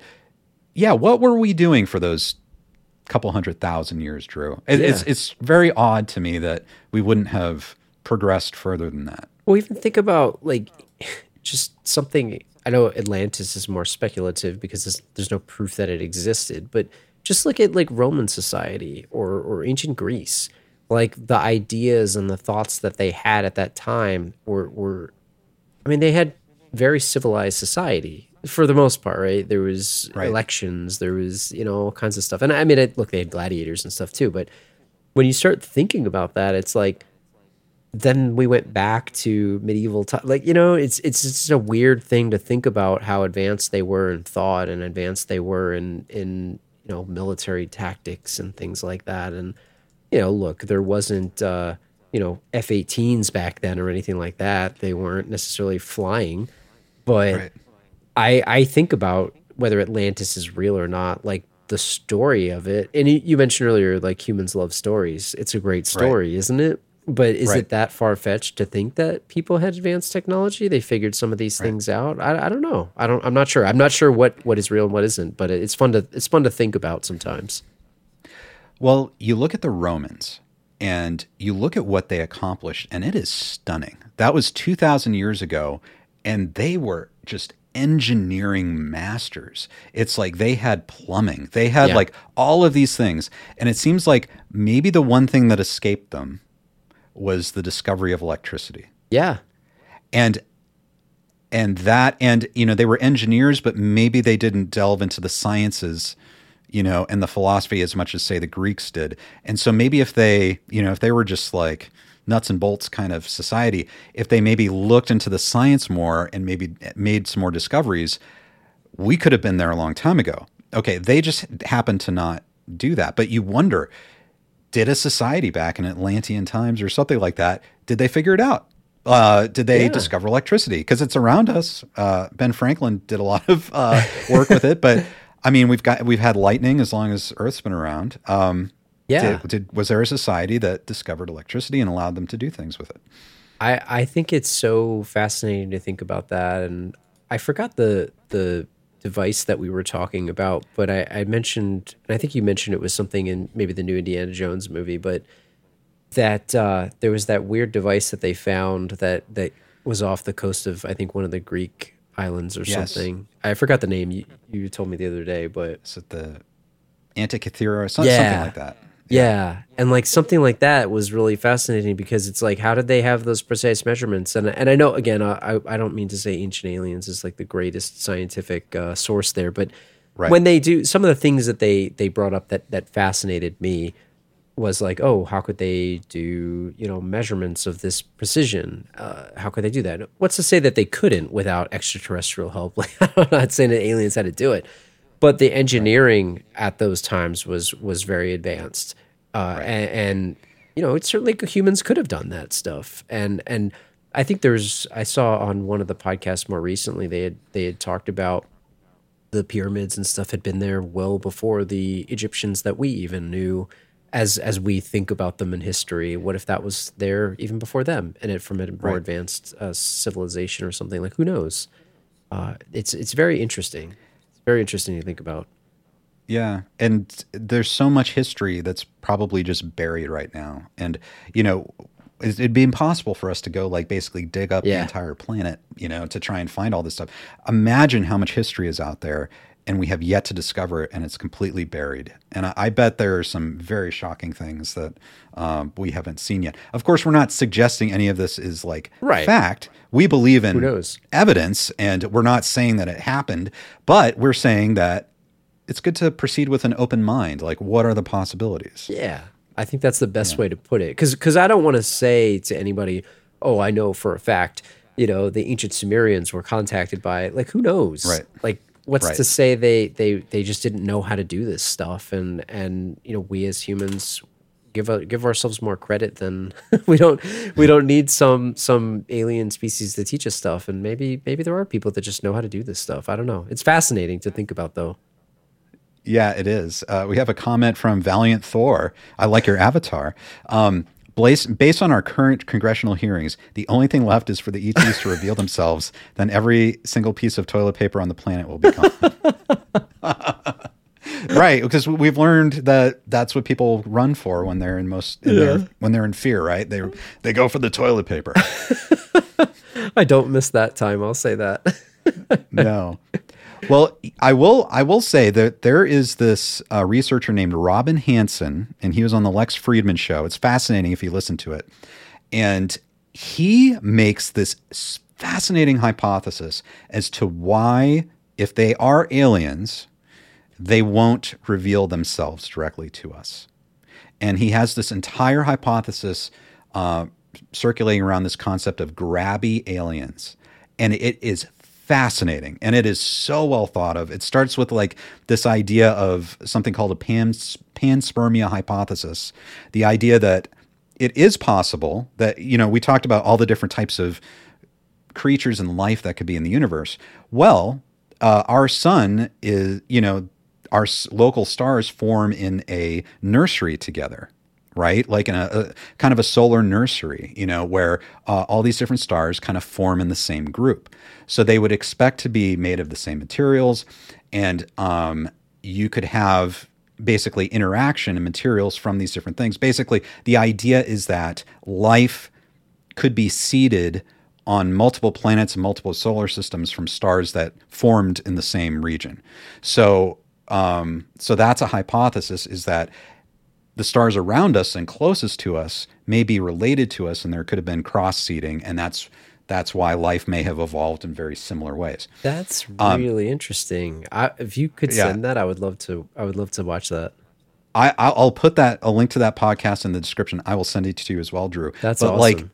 He was basically, and he's coming from a researcher of like a risk assessment perspective. So he's like an analyst, and he comes up with like these different things. And he basically says that actually there's a fairly decent chance that there are alien civilizations, and he calculates it out. And he basically talks about multiple types of civilizations, that you have grabby aliens that are very invasive. And what they would do is they would go out and harm other societies, and you have like non-grabby aliens. Sorry, Robin Hanson, if you're watching, if I'm completely butchering your hypothesis, but the idea is that you can have very invasive expansionist societies, and then you have those that aren't. And the thing is, the expansionist societies pose the most threat to all the other societies in the galaxy, because they would want conquest. Probably like us, we would like to go and get fun things and nice minerals and expensive things. But these aliens that we see are non-grabby, and the galaxy needs to keep it that way because expansionist societies are bad. So essentially what's going on is they're here, and they're constantly staying at the edge of our perception.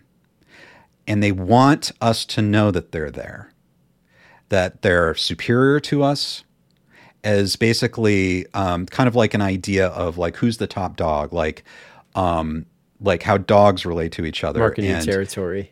Marking your territory and keeping everyone in line so that there's a clear understanding of who's in charge, so you don't try anything. And so that's basically what's happening now. And that will also be why these things will always be somewhat imperceptible, because they're trying to communicate with us, hey, we're the top dog, don't try anything, don't mess with us. And the other thing is that, yes, if they decide that we are grabby and we're not going to abide, then I guess statistically he said that they would have to completely destroy us. But it's fascinating, but it's a published paper, and it's like I'll put that in the description and listen to it, because it's fascinating to listen to. Man, did you? And I don't know if you. I know it got a lot of flack, but the movie Prometheus, like the concept of that is really fascinating to me, and like I know it didn't get good reviews and stuff like that. So from a critique standpoint, like it wasn't what people wanted. But right. I find that concept very interesting. Like the fact that maybe life was seeded by, either another species or whatever. And, okay, like it's just a very interesting concept. And I think what you said there, I can't wait to watch that, because it makes a lot of sense. Like if that's the way that it would work, because it seems like something we would do, right? Like we set up military bases on people's borders and things. It's like, don't cross this line here. We're not going to bug you, but just don't cross this line. You put your presence. Animals do it. Like you said, dogs. It's again, maybe it's a human way of looking at it to try to make sense of it. But I really like, and that's so cool. I can't wait to watch that. I like Lex Friedman's show too. I think he has some great guests and of all over the place, and it's really cool. But I would love to check that out. Sounds super fascinating. Absolutely, guys. I will put that in the description. If you're into this stuff, it's a heady listen, but it's great. I'm going to play one more video, Drew, before we close this out, if you don't mind. Yeah. This is from the hearing, and I think it kind of puts it in perspective from maybe a threat to us and our society. We'll see what you think. For each of you, yes or no question. Based off of your own experience or the data that you've been privy to, is there any indication that these UAPs could be essentially collecting reconnaissance information? Mr. Graves? Yes. Mr. Grush? Fair assessment, yeah. Mr. Fravor? Very possible. Again, in the national security vein, is it possible that these UAPs would be probing our capabilities? Yes or no, Mr. Graves? Yes. Grush? Yes. Fravor? Definitely. Is it possible that these UAPs are testing for vulnerabilities in our current systems? Yes. Yes. Possible. Do you feel, based off of your experience and the information that you've been privy to, that these UAPs provide an existential threat to the national security of the United States? Mr. Graves? Potentially. Yes, sir, potentially. Same answer, potentially. Yeah, I'd say Fravor? definitely, potentially. Mr. Graves and Fravor, in the event that your encounters had become hostile, would you have had the capability to defend yourself, your crew, your aircraft? Absolutely not. Sir? No. Is based off of the information that you've been privy to, is there any indication that these UAPs are interested in our nuclear technology and capabilities? Yes. By external observation, sure, that could be a fair assessment, yeah. Yes. Okay. So I thought that was one of the most powerful moments of the hearing because of their positions. I mean, and it kind of puts what we were talking about in stark view, I think, is that there are things out there that are around us. By everything that I would use to just judge a situation and take people's credibility into account without having seen it myself, it seems like something's there, something's going on. It's trying to collect information. Looks like definitely about our nuclear capabilities. It's kind of stunning. Like, I don't know, should we be freaked out about this? It comes back to like what I was thinking about earlier when we were talking about what would you do if you knew what was happening? Would it Right. make you so full of dread that you just wouldn't know what to do? Like maybe I would have some type of psychological breakdown if I because it's hard to comprehend, but I don't understand, human or non-human, whatever it is, right? Like we said it before, something was happening. I mean, there's video evidence of it. Whatever it is, who knows? But it makes a lot of sense to say that it was some type of surveillance or some type of understanding what our capabilities are, or maybe it's like you said, just sort of showing themselves like, hey, we're here, right. Whoever we are. But I think the fact that they all kind of said without any hesitation, like, yes, possible. Like there was no hesitation in their voice. Like, and those questions, the congressperson that was asking, I think were good questions, and they asked these things on purpose. It makes you think like, hey, we should probably try to get a little bit more information here, pay attention to this. And maybe the powers that be already know all the answers and they're just not going to tell anybody, Right. But I think it certainly does put it into perspective, to your point. And it makes you kind of feel like, holy crap, maybe something's going on here. Right.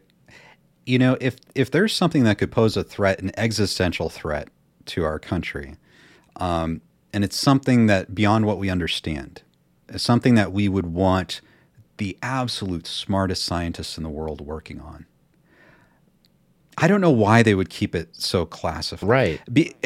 That's the one thing that really, I don't know. My question is, it's like, I understand if this is a military threat, if it's something that we kind of have our hands around, maybe we have secret projects that kind of understand what's going on. That's one thing. But if it's truly something beyond our understanding and could pose a threat to us, you would think that they would want to enlist all of the top scientists in the world to try and figure this out. Yeah, I think about that a lot too, because I think about books and movies and TV shows and stuff where, let's say there's some, obviously in science fiction, there's some full-scale invasion, War of the Worlds type thing, right? Does humanity come together and say, hey, let's tackle this together? Or I think humans, fortunately or unfortunately, right, as beings are always looking for the top angle over one another. It's just how society has worked for hundreds of years. Right. And or thousands of years, really. And you think about it, I mean, maybe they would try to get an edge on each other. And maybe there's this competitive thing behind the scenes of like, they don't want to acknowledge it because, like you said earlier, they're trying to be the first to reverse engineer it and get the edge on someone else. Or maybe there is some sort of Men in Black scenario where there's this international understanding of, hey, you know, we got to figure this thing out and get the bat phone. So I tend to think about that a lot. Like, would humanity come together? I don't know. I don't know. Gosh, Drew, I think we've just stepped very gently into this world tonight, and we've had, I think, an amazing conversation. I've really enjoyed this, and I really appreciate your insights on all this because it helps ground my perspective. And I want to thank everyone in the comments. I want to see Don. Thanks for showing up, Don. It's great to see you. And Marianella, I have not seen the movie Paul. Have you seen the movie Paul? I know the movie, but I haven't watched it. I know exactly what you're talking about, Marianella. If it's worth watching, tell me, because I haven't seen it, but it's always been one that I thought about adding to the list. Right. Absolutely. And everyone, thank you for watching. If you're watching live, thanks for participating in the live chat. If you're watching on the replay or listening to the podcast, thank you for joining us. Leave a comment or a review. Let us know what you think. If you have any thoughts or even experiences, go ahead and let us know. If you enjoy this conversation and would like more of it, because there's quite a lot to talk about, let us know as well. We're trying out all different types of topics now that the strikes are still happening. And so we're trying to act in solidarity with those strikes. So that's why we're not talking about some of our favorite shows and movies like we love doing. But Drew, this has been an honor. I've really enjoyed our conversation. Yeah, same. Thank you for having me. And thanks to all the great comments. This is a world that I admittedly don't know a ton about, but I am fascinated by it. And it's really cool to be able to dip our toes in the water, like you said. I think that's a perfect way to put it. There's a whole ocean of this to get into if people like it. Yes, definitely. Oh my gosh, Drew, I've even got more ideas now. But Drew, I want to wish you a very happy after dark and night tonight, and everyone else too. I wish you very, very happy evening, and we look forward to seeing you again soon on KenCast. We'll see you guys. Thank you. Thank you for joining us tonight. And we look forward to seeing you next time on KenCast.